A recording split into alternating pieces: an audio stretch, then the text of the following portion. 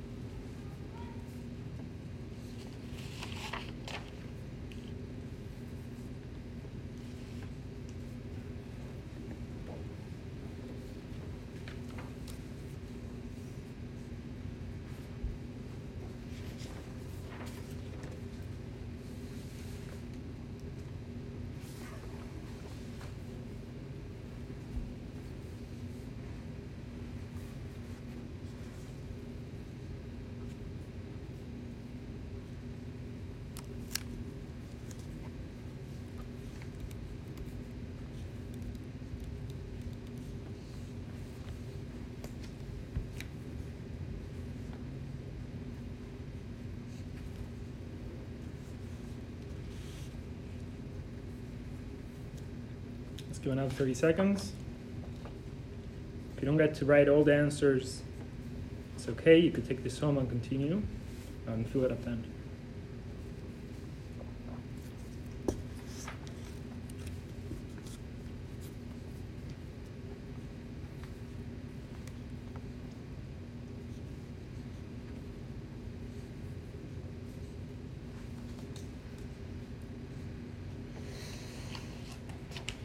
Okay, let's see what we got.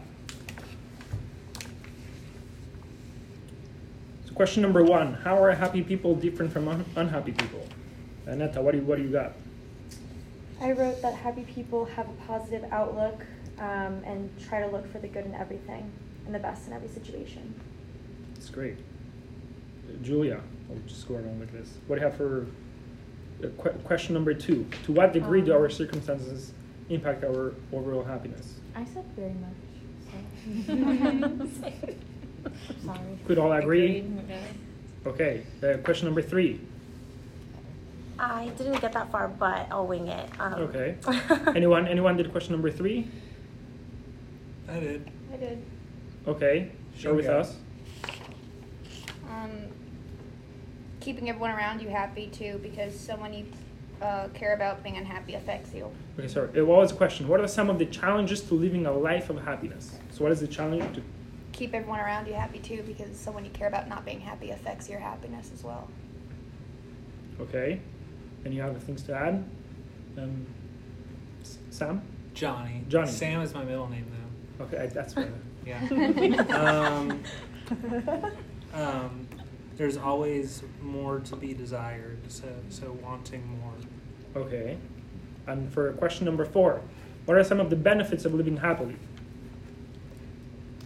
living longer and healthier. It's just Okay. like scientifically like a chemical is being happier. There's a release of chemicals that Yeah. helps Data your proves body. that. Yeah. And if you didn't get to the question number 4, it's okay, because what we're going to do is we're going to show a little clip.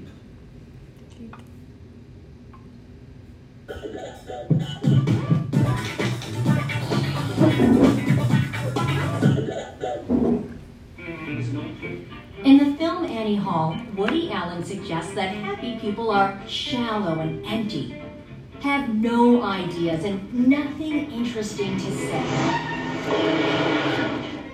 Woody Allen may have been funny, but according to recent scientific studies, he was wrong. Research has shown that happy people show more flexibility and ingenuity in their thinking, are more productive in their jobs, are better leaders, and they even earn more money.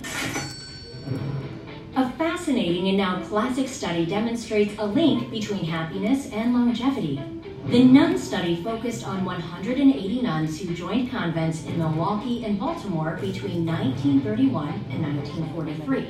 On entering the convent, the nuns wrote an autobiography describing their lives and reasons for joining a religious order.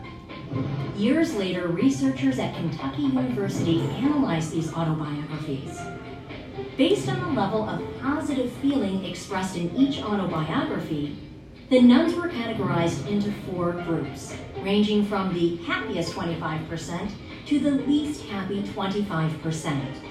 Research results showed that 90% of the most cheerful group were alive at age 85, versus 34% of the least cheerful group. 54% of the most cheerful group was alive at age 94, as opposed to 11% of the least cheerful group. Those who used many words expressing positive emotion lived on average over 10 years longer than those who used few such words. Research has also shown that being genuinely happy is an indicator for successful relationships. At the University of California at Berkeley, researchers studied 141 senior class photos of women from the 1960 yearbook of Mills College. They examined their smiles. Half of the women had genuine smiles, the so-called Duchenne smile, in which the corners of the mouth turn up and the skin around the eyes crinkle. And half the women had inauthentic smiles, known as the Pan-American smile, after the flight attendants in television ads for the now defunct airline. The women were contacted at ages 27, 43, and 52, and asked about their marriages and their life satisfaction.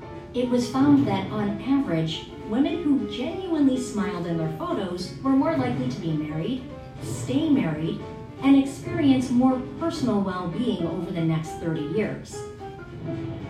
Numerous studies indicate that happiness leads to success at work, better health, and good relationships.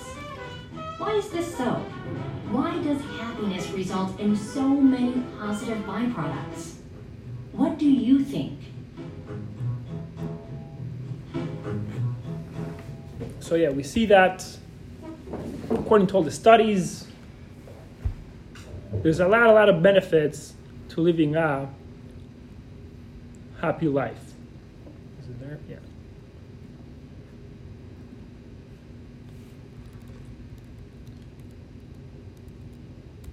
So that's what we're turning now for. So question on bottom of page 11. Why does happy people produce so many positive benefits in our lives? So we're going to start looking at sources in the Torah. This is going to be, this is from the Tanya. This is the basic book of Jewish philosophy, of Hasidic philosophy.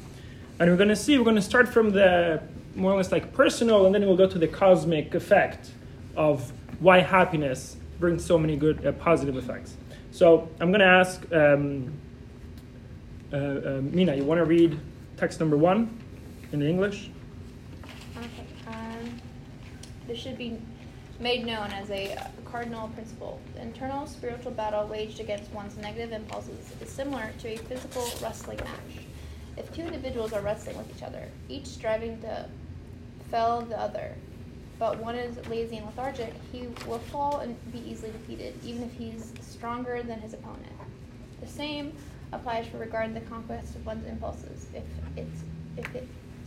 is impossible to defeat them from a state of laziness and heaviness, when stem from sadness and dull heart, but only from a state of brisk enthusiasm, which derives from happiness and a heart free from any trace of worry and sadness in the world. And that sounds. So what do we see from the Tanya? The Tanya already says that, even Shnei Adam, two people who are wrestling with each other, doesn't matter the size and the strength of the people. If one is lethargic, this is Charles. Wait, what?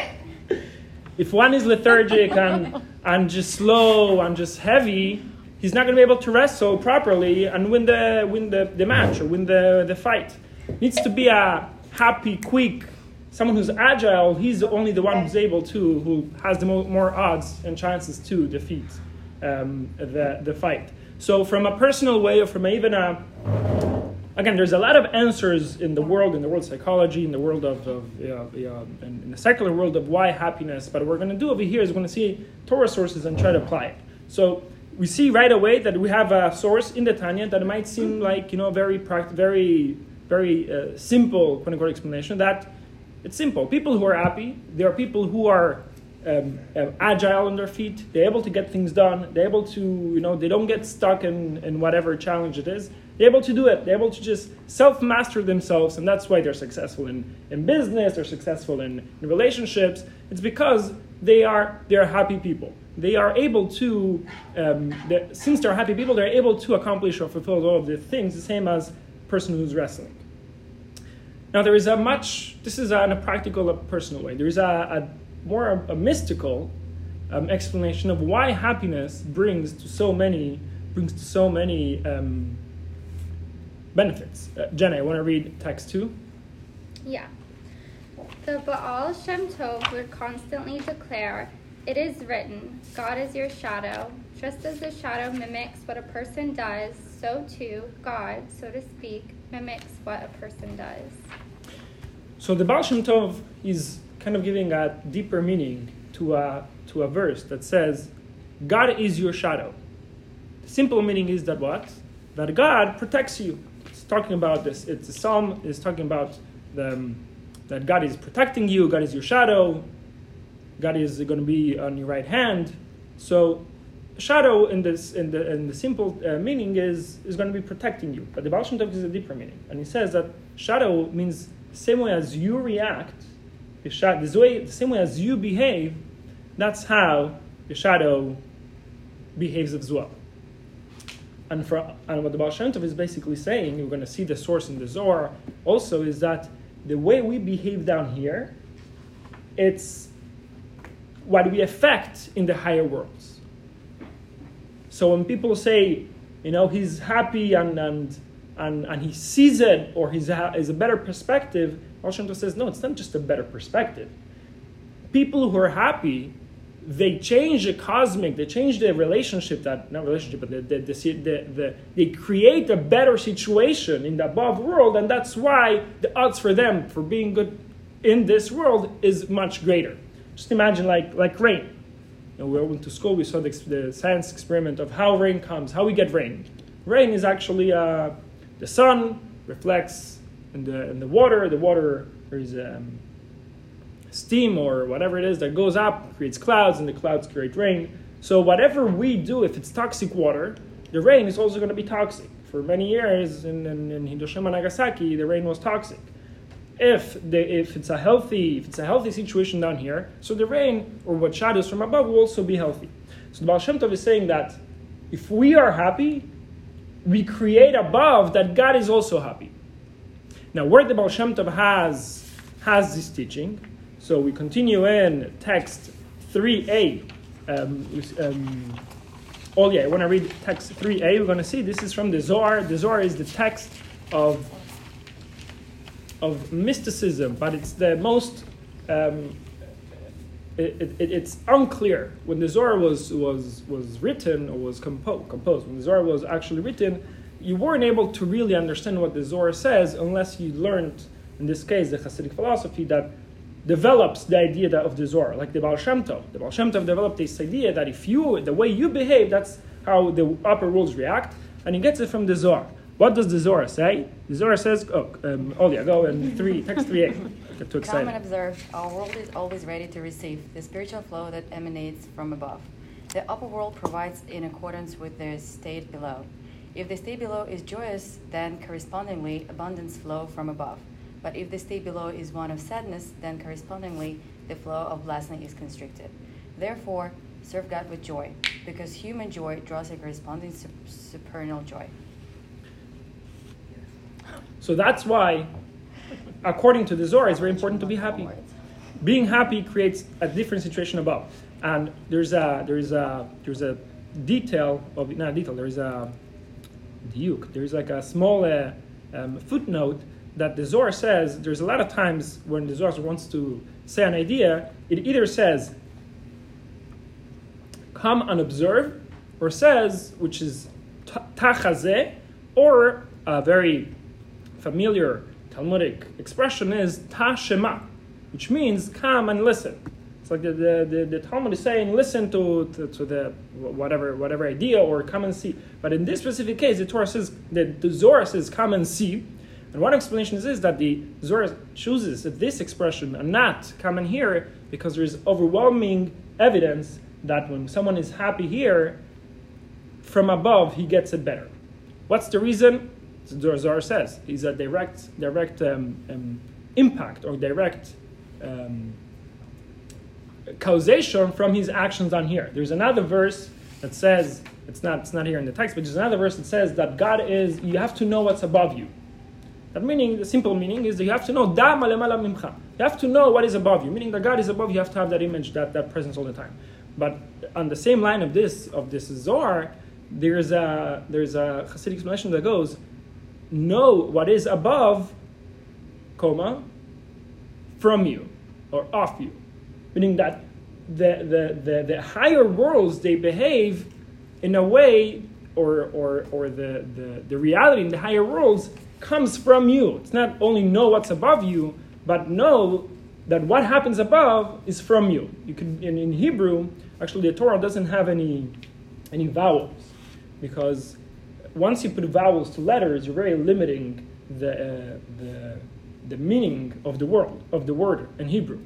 If the Torah has no vowels, no dots, no commas, so then you could have a access, or the Torah is leaving it open for deeper meaning and not constrained to the vowels of a simple meaning. So that in this case, this is what we see, that they put the comma in the middle and is know what is from above, that know what above is from you. Same idea. Anyways, what's the benefit of us making God happy? What is we made God happy. God behaves in the same way that we behave, and we made him happy. Now what? Katerina, I want to read text 3b, page 15. When a person is happy, he stands above all his personal limitations and weaknesses. He can do things that he ordinarily could not do. He can forgive his worst enemy. His joy generates inner energy that breaks through and shatters any barrier and stands in his way. When a person carries joy in the spiritual realm, the same things happen. In the spiritual realm, there are also limitations and barriers, for God has chosen to establish a natural order through which he controls our world. Just as there is rules of nature that govern the physical world around us, there are principles of causality that govern the effects produced by our conduct. On the most general level, these rules follow the following principle. When a person does good, he receives benefits that enable him to continue in his path. If he fails to do good, he will suffer difficulties that make it obvious to him that he should change his ways. These are the patterns of causation that God chose to establish in the spiritual realm. Nevertheless, when a person is how do you say it? Besimcha. He creates joy in the spiritual realm. God himself is, so to speak, also besimcha. This causes God to reveal a transcendent dimension that is not bound by the laws of causation mentioned above. In simple terms, this means that God will give great blessings and make positive things happen, even though normally these blessings would not be granted. There's two more lines. Next page, 16. radiating simcha, we can awaken simcha above and affect a radial change in the situation before us. So from this step, yes. So what I get from this is that it's beyond our own selves. Like, sure, we can make ourselves happy and that affects us immediately, but it's about the dissemination of happiness that comes from us being happy, the people we interact with, who we touch, how our happiness affects others and may affect their mood, and how that trickles beyond us. So it's even greater than ourselves. Yeah, that's correct. So this is the 2 points that we're bringing in this section over here. Is the first point we said from the Tanya, that someone who's happy, he's able to get things done. He's able to sees the world with a different lens, and he has a better mood always, and he's always in a practical way. And then now we're seeing from the Kabbalah that actually being happy somehow, as we see, we don't know why. We don't know why there is laws of gravity, but there are laws of gravity. We cannot argue with that. We don't know why the sun sets every day, but it does. And the same way, we don't know why someone who's happy affects happiness above, but it does. So this is more of a, not only in your own personal mind, for sort of say, but it's actually something that goes beyond and affects higher worlds. There's a story this story was going around a lot when the lockdown started. This story about two Hasidic, they were brothers, and they used to go around little towns around Europe to teach people and inspire people. And once, for some reason or another, they got caught and they went to jail. Being in jail, they were together with a bunch of other Russian peasants, and they had one bucket to relieve themselves. They had one bucket in the middle of the cell, and that was it. Now these two Hasidic Jews, they were like, we need to pray, but the Torah and the halacha is that the Jewish law is that you cannot pray in a place that there is waste. So we need to pray, but we cannot pray. What are we going to do? So one decided, you know what? We cannot, the same way as God, when we are able to pray, He wants us to pray. The same is when we are not able to pray, He wants us not to pray. So they started dancing, and they started being happy, and started dancing around the bucket of waste. And then the other Russians saw it, and other prisoners saw it, and they were like, okay, there's no smartphone, so they started dancing also. So there was a whole big commotion happening. The whole cell started dancing, going around. And then the guard came down to the cell and was like, what's happening here? And one of the Russian guys said, look, they were speaking Yiddish, so we don't know what they were saying. But they were saying about something about the bucket. So the Russian is like, the bucket? Okay, goes, takes the bucket, takes it out. And once that happened, they were able to pray. So did they thought that being happy and dancing will bring the guard and make the bucket take away? No, but for some reason or another, that's what happened. Now, when is the best time to ask your boss for a raise? After you've done a good job. When he's happy? When he's happy, there you go. I think that's more important. Because if he's angry, if he becomes angry... Or in your case, you give him another grandkid.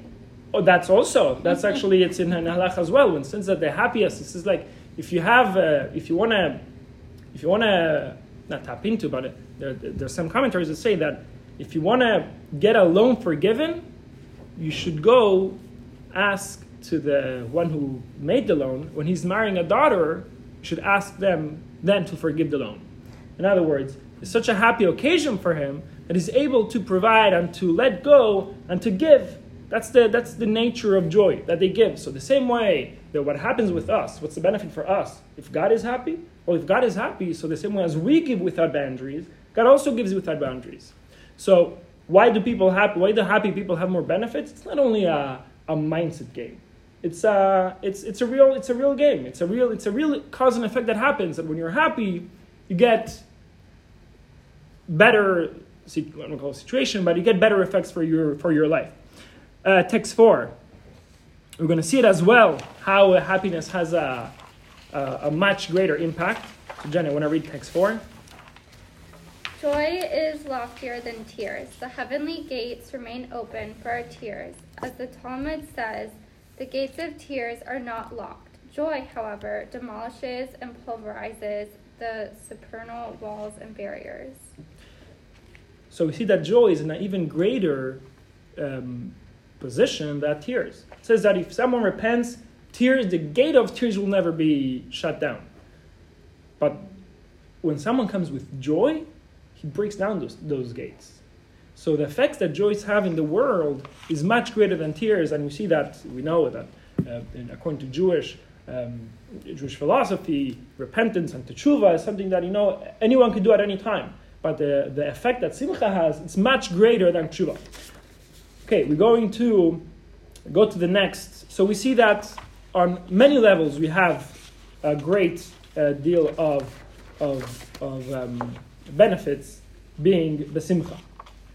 And we're going to do a exercise over here, a learning exercise. We'll take just for you to go over it. We're not going to do the whole thing, but basically is whatever result of it, you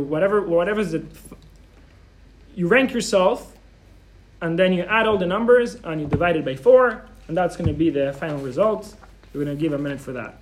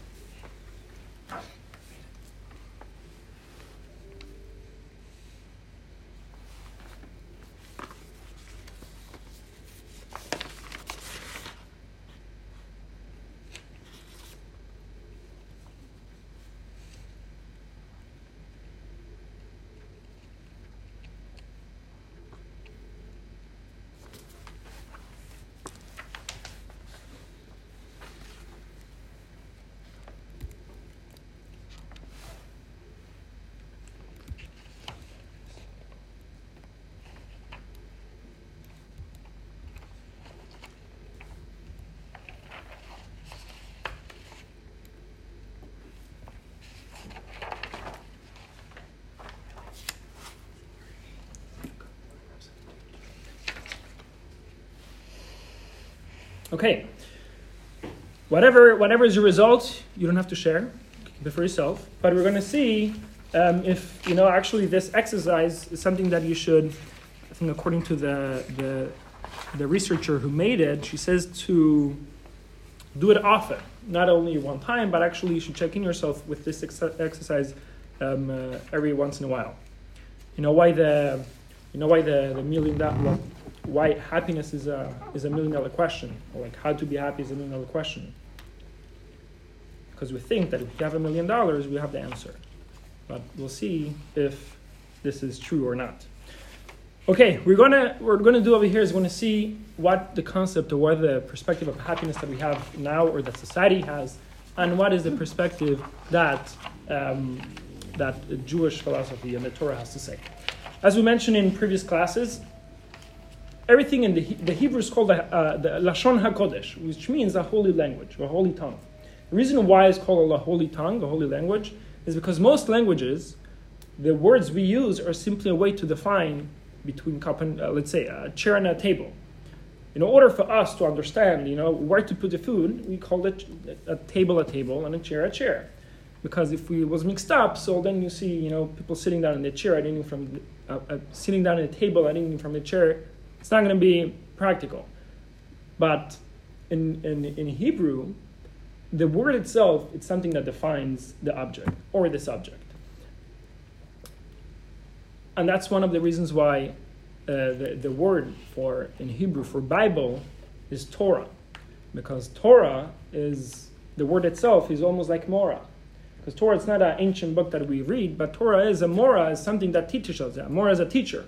Something that teaches us how to live a daily life.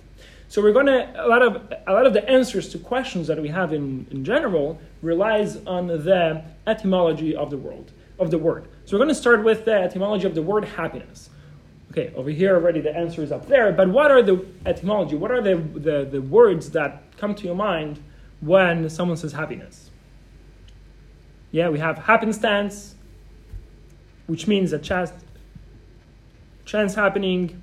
We also have haphazard, random, hapless, no luck, or hap luck.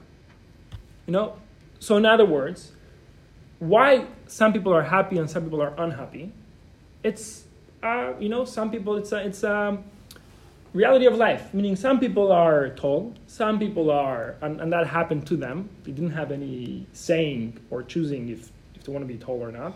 Some people are short, and they have no question, no saying in that. And some people are happy, and some people are unhappy, and they also had no question. Something that happened to them. Same way as people have different, whatever. He was born to this family, he didn't choose. It happened to them that this was their parents. It happens that as well, whatever happens to us is what creates our happiness. And this is what the concept or the way we look at happiness. If I had, or if when I'll have, and when XYZ happens to me, then I'm going to be able to be happy. But until then, I'm not going to feel guilty, feeling miserable, But this is not kosher. This is not the Jewish way. This is not the way that the Torah sees that happiness. So what is the way that the Torah? One second, are we? Text 5. Text 5. Okay. Johnny, you want to continue text 5, page 18? Yep. One of the first empirical studies to provide a glimpse into problems of affluent youth was a comparative investigation of low-income urban 10th graders and their upper socioeconomic status suburban counterparts. The sample included 264 suburban students who were mostly from Caucasian white-collar families and 224 inner-city youth who were predominantly minority and of low socioeconomic status. Affluent youth reported significantly higher levels of anxiety across several domains and greater depression.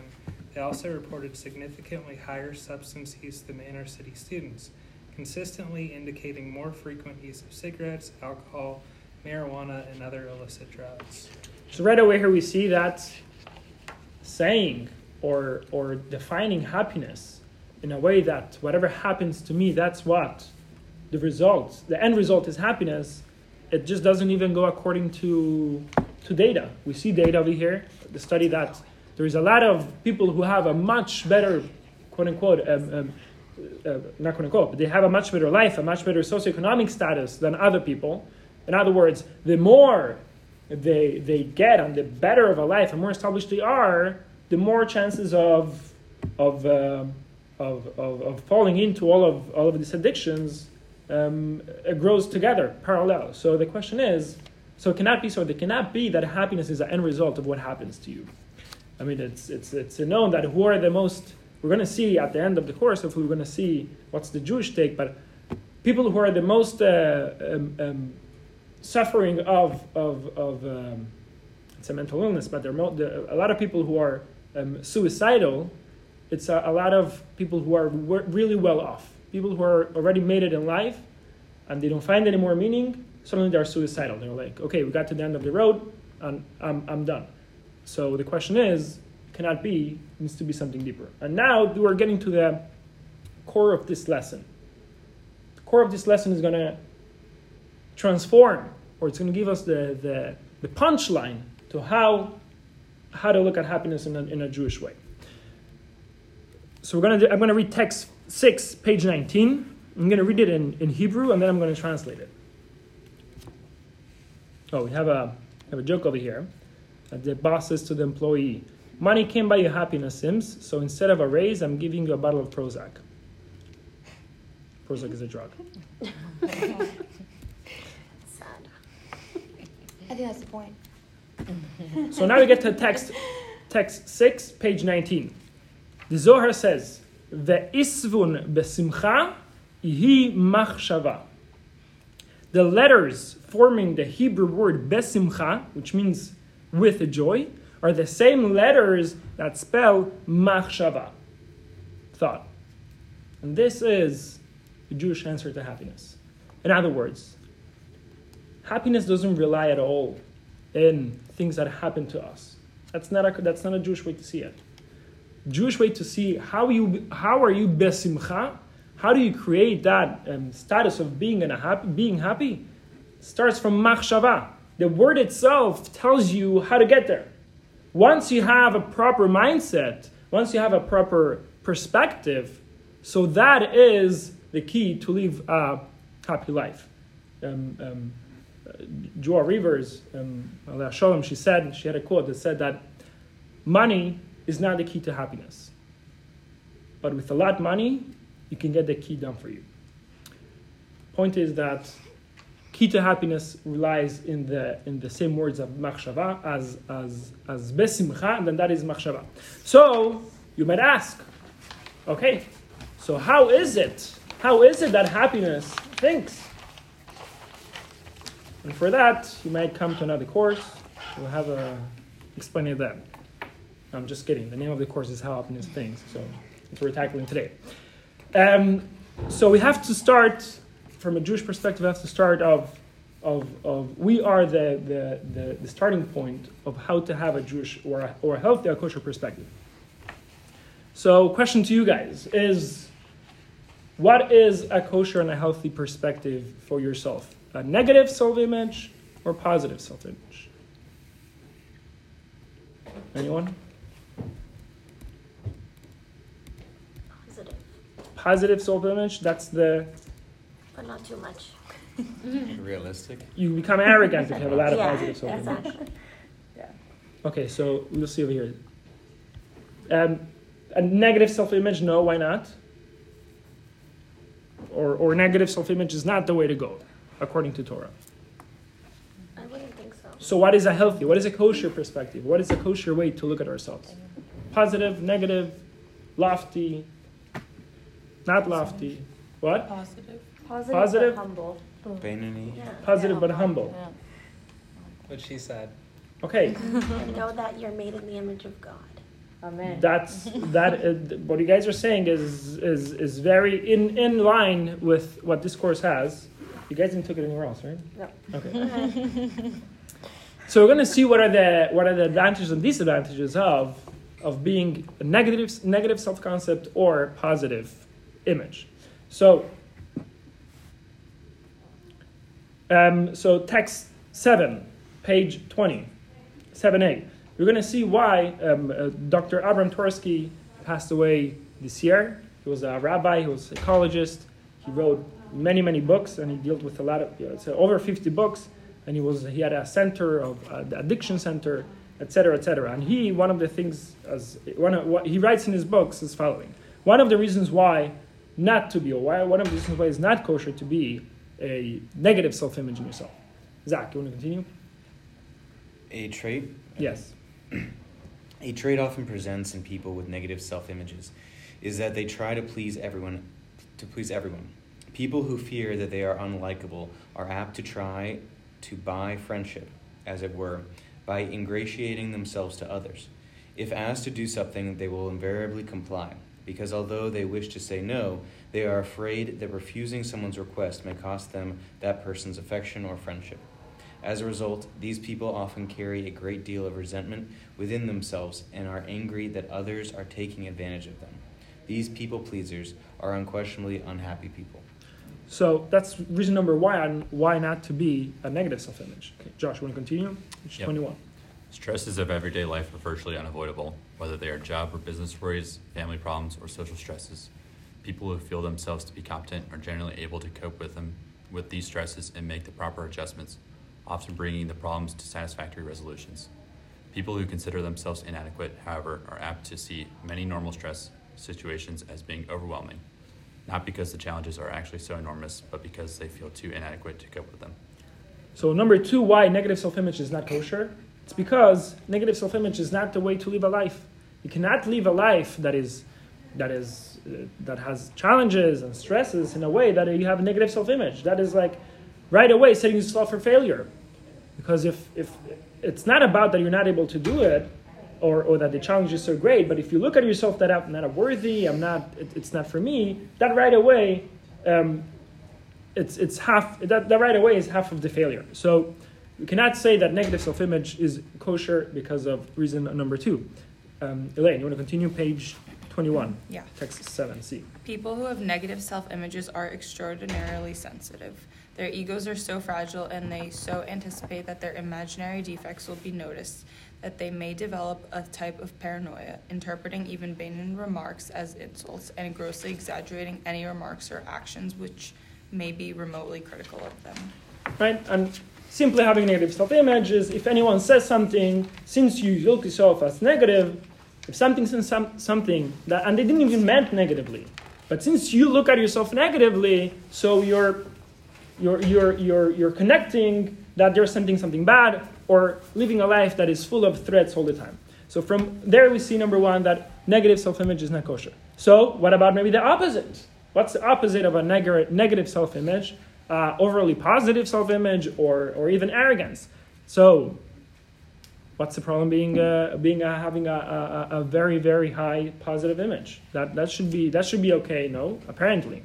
So having a very high having a high positive self-image, the Medrash commentary has something to say about it. Nete, I want to read text number 8. Sure. They said to the Euphrates, "Why is your sound not audible?" "My deeds make me known," it replied. "When a person plants a plant next to me, it matures in 30 days. When a person sows a vegetable next to me, it sprouts in 3 days." They said to the tigress, "Why is your sound audible? If only my voice would be heard so that I may be noticed," it answered.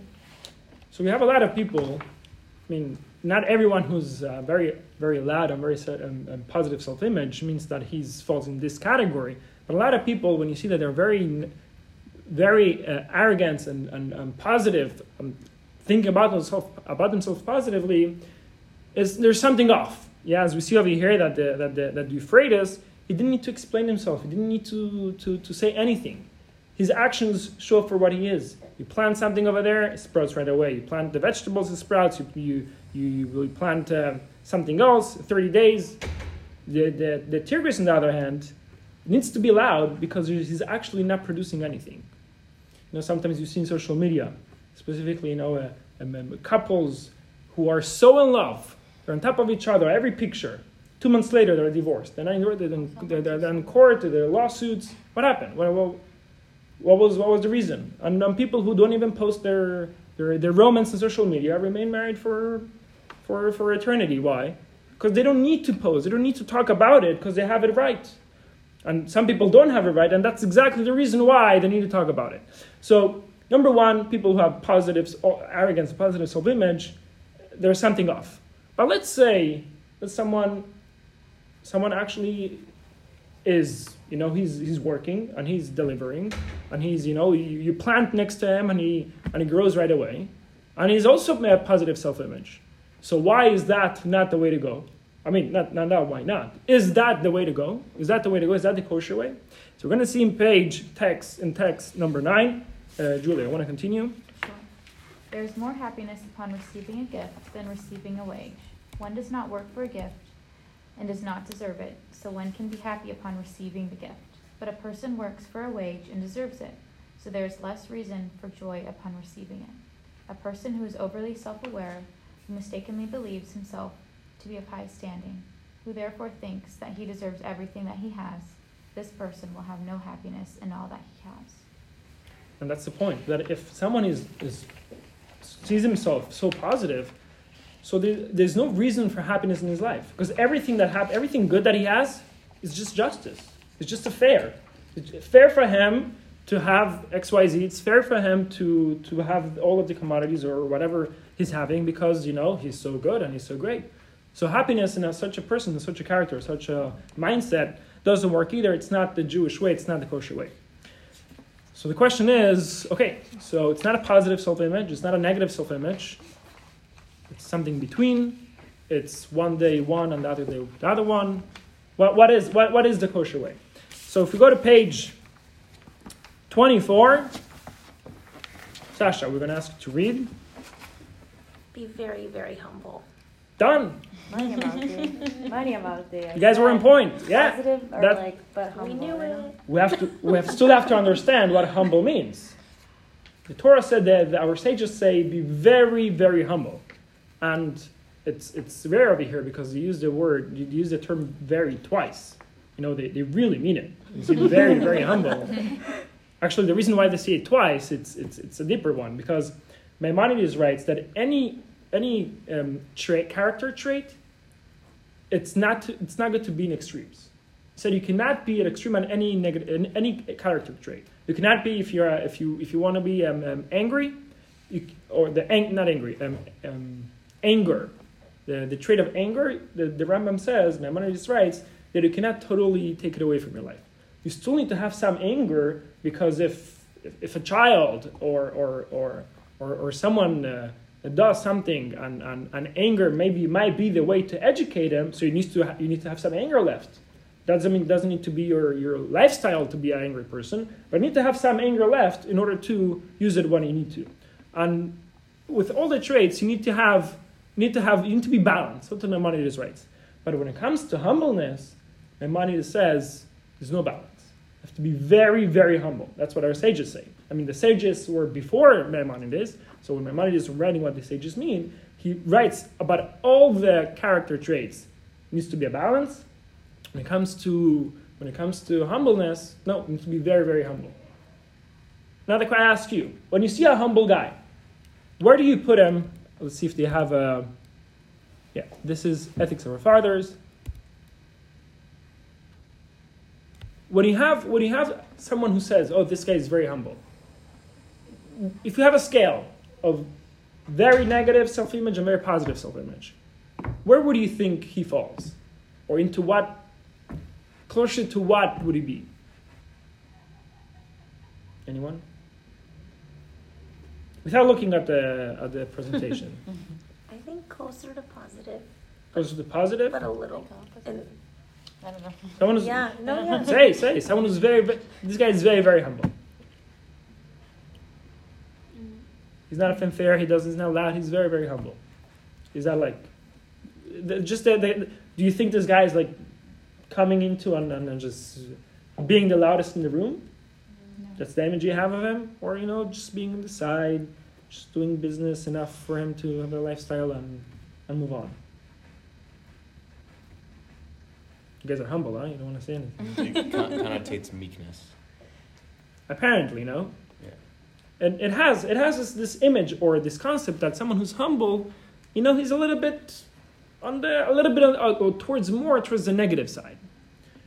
And the question is if this is what our sages meant when they said you have to be very humble. So you don't have to be very positive. You don't have to be very negative. You have to be humble. Now the question is, okay, what does humble mean? What does it mean to be humble? Yes. Shafel ruach. Meod is shafel ruach. So shafel ruach means, translation is low spirit, or low spirit, meaning that you have a lot of people that they think about themselves so great, but there's nothing to it. They think about them. That's the whole being very positive, or being over positive. The rabbis say meod, you have to be very, very humble. That's the Hebrew for humble. You also have the word anava, which is also a word in Hebrew that's also used, but this is more I don't know exactly use the terms shval ruach and anava, but I don't think it's relevant to our discussion now. Okay, we're going to skip the text. We're going to skip the text 11. And we're going to start reading about what is humbleness. What does humble mean? So the problem saying that when you have to be humble is that there's a little bit of meekness or negative self-image. The problem with that is that, as Sasha said, that we are created in God's image. So it cannot be that the design or the way that God designed the human being is in a negative way, or it has flaws. And if you think that God is not a good designer, so then there's another class that you should come. But the point is that we cannot say that is a negative. When you say you have to be humble, we cannot say it's negative. That's not in part with Jewish thought. So what is humbleness? Who was reading? Yeah, I can. Okay, yeah. Go 26. There is a well-known teaching of the Rebbes of Chabad. Just as we need to know the defects, so too we need to know our strengths. The anomaly in this phrase is that it says our strengths, but with regard to defects, it merely says the defects, not our defects. What is the reason for this? Leviticus 4:2 states, when a soul sins and discusses the process of rectification. The Zohar, however, phrases this as a question of bewilderment. A soul sinned? Is that possible? Meaning the concept of sin is completely alien to our being. Even when we stumble, God forbid, it does not undermine who we are. Rather, it is something outside of our nature that has latched onto us. We are citizens of a material and mundane world, and it is therefore possible for something unholy to attach itself to us. Though it is a defect, in a sense, it is not our defect, but a defect imposed by our environment. Yes, so there's a teaching that says the same way as we have to look at their defects, so too we need to know our strength. So when it speaks about us and strength, it says our strength. When it speaks about defects, it says their defects. And what you're saying over here is that at the core, who we are is we are B'Tselem Elokim. We are created in God's image. And at the core, that cannot be tampered. You cannot change the design. There's no surgery that will tamper that Tselem Elokim. And anything that is negative or anything that doesn't represent the image of God, it's something external to us. It's something that is attaching to our persona simply because we have embodiment in a world. We live in a world that has a lot of negative things surrounding us. So living in a world that has a lot of negative things, we always find that there are the defects. The defects, they are like things that are external. They're not part of our identity. But when it comes to our strength, it says our strength. Because at the core of who we are and what we are created in God's image, and that is the way, as we're going to see, in the following text, we're going to see that is the core principle of someone who's humble. Someone who's humble, he doesn't think about himself.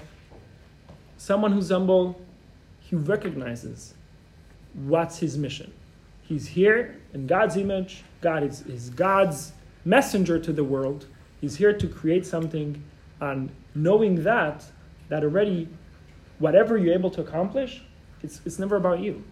It was never about what you were able to accomplish. It was what you were able to what you were meant to do. You did it. So why are you taking credit for it? God designed you in the perfect way. God designed you with the right design for you to do the right mission. So while you do it, there's nothing to take for yourself. There's nothing that you could claim that is yours and be arrogant or positive about it. At the same time, knowing this is the strongest character. Because if God demands from you to do X, Y, Z, so then, we see it even now. Now we see it nowadays. We have a lot of rabbis. What I'm most impressed is the rabbi of Russia, chief Chabad rabbi of Russia. If you met him as a teenager, before he went to Russia, he was someone who was totally immersed in the world of yeshiva and what is it that Hashem wants from him and the best way to contribute to the world. And now he's the chief rabbi of Russia. So how is someone who's that humble be able to get that greatness? And the point is that that's exactly what got him to that place. Because it was never about his abilities or his accomplishments. It was what he needs to get done. And he needed to get done X, Y, Z in Russia. He got it done. But it was never about himself. It was never about his image. So this is the core of humbleness according to Judaism. So in order to be happy, in order to not to be defined or not to be stuck in the negative things that happen in order to be happy, it's a must to recognize who we are and that we're created in God's image. We're going to skip a few texts. We're just running out of time, and I want to get to the end of the lesson. So we're going to continue text 15. Who is reading? Olia, are you reading? Yeah, text 15. Page 29. Humility is not synonymous with inferiority. It's not due to a lack of inner good or to being on a bad path, heaven forbid. We should contemplate how all the good we possess is an inheritance from our ancestors. We should not take credit for our belief in God or for our willingness to give up our lives for our faith, because these are natural inborn traits we inherited from our ancestor Abraham. This is the idea of humility. We do not take credit for the good we possess, knowing that our attainments are not our own doing, but something we received by inheritance. This is the meaning of the verse, Moses was exceedingly humble, more than any person on the face of the earth. Moses was cognizant of his own qualities and was aware that his lofty spiritual level was unparalleled. But he was still humble. He recognized that all these qualities were given to him from above. He felt that if another person would be endowed with the same abilities and qualities as he, the other would have equaled his achievements, or perhaps even suppressed them. It was this that led Moses to be the humblest man of all. Yeah, specifically Moses. How is Moses the humblest man? Because Moses was the one who was able to recognize that everything he got was not of his own credit. And being humble, it's a prerequisite to having a positive self-image, and that eventually leads to happiness. Yeah, there is more to the course. You need to come next week and the following weeks as well, because at the end of the day, there's so many challenges, and I'm sitting here at the class, might sound amazing, but when the push comes to shove, it's expression. So then you throw everything out the window. So there is more to the course, and the point is that having a kosher image of who we are, and that's the prerequisite to happiness, is to be able to be humble. Humbleness. People who are not humble, people think a lot about themselves. They're never happy because they deserve it. People who are very low and negative about themselves, they're also never happy because always people are stepping on them.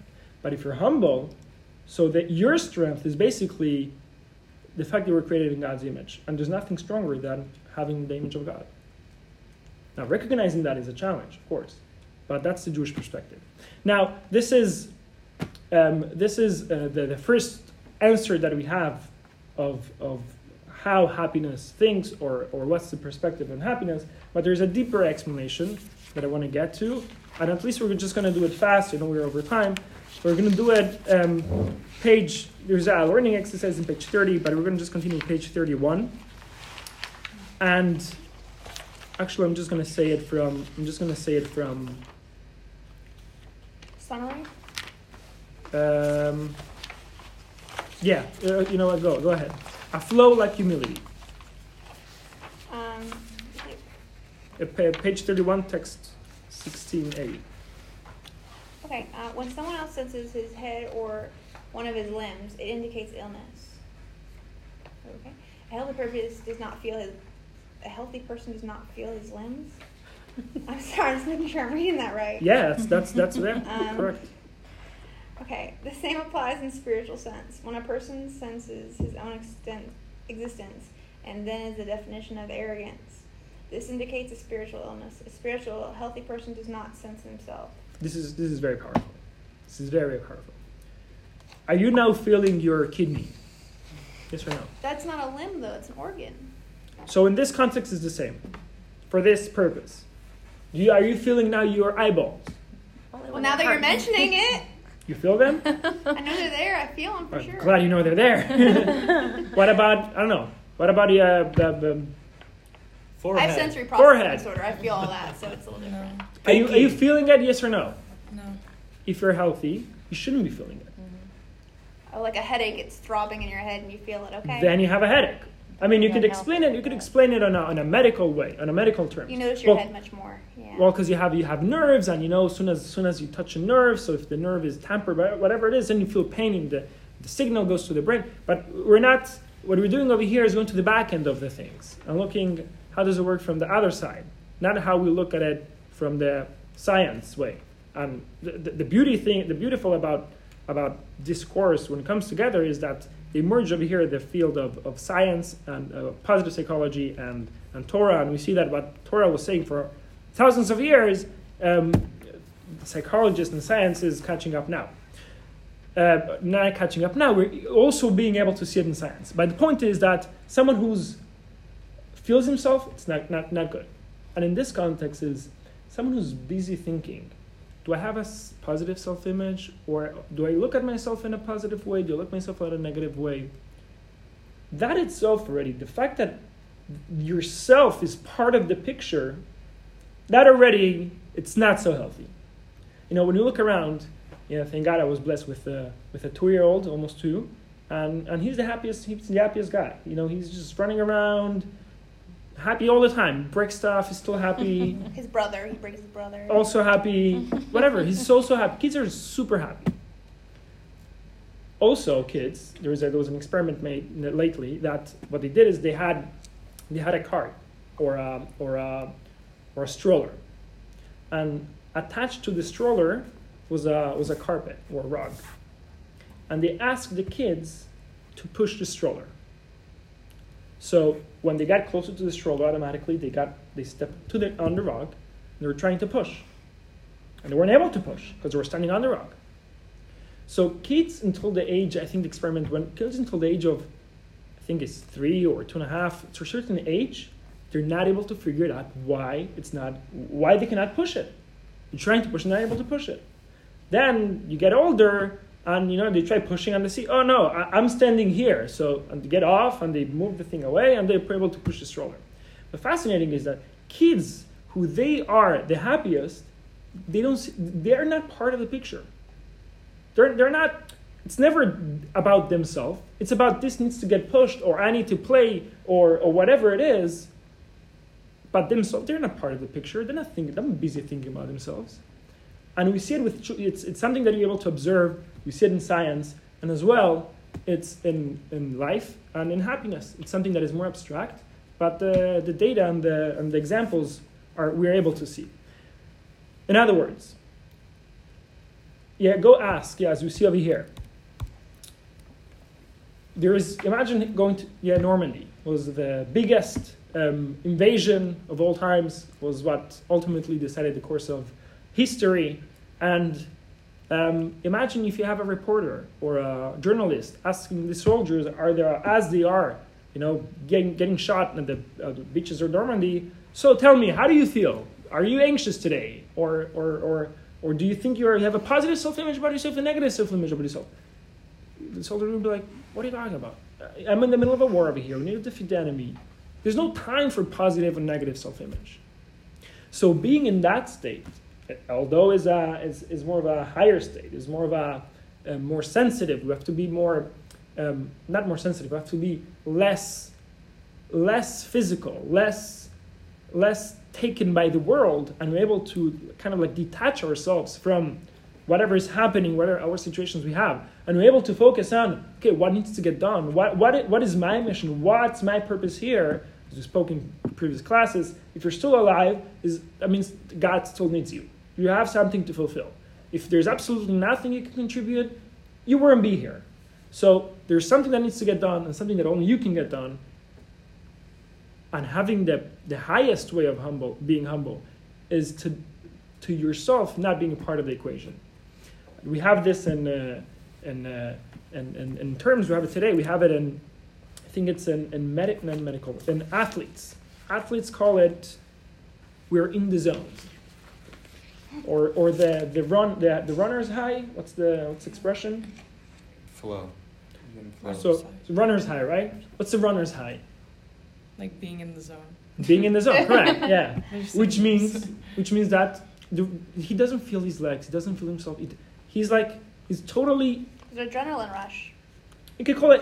It might be adrenaline. I'm not saying it's not, but if you kind of like try to detach or take a lesson from this zone or from the rush, what's happening here basically is this person is so consumed with the mission of marathon or whatever his purpose is when running, he doesn't feel himself anymore. Or as well, in modern psychologists, they call it being in the flow.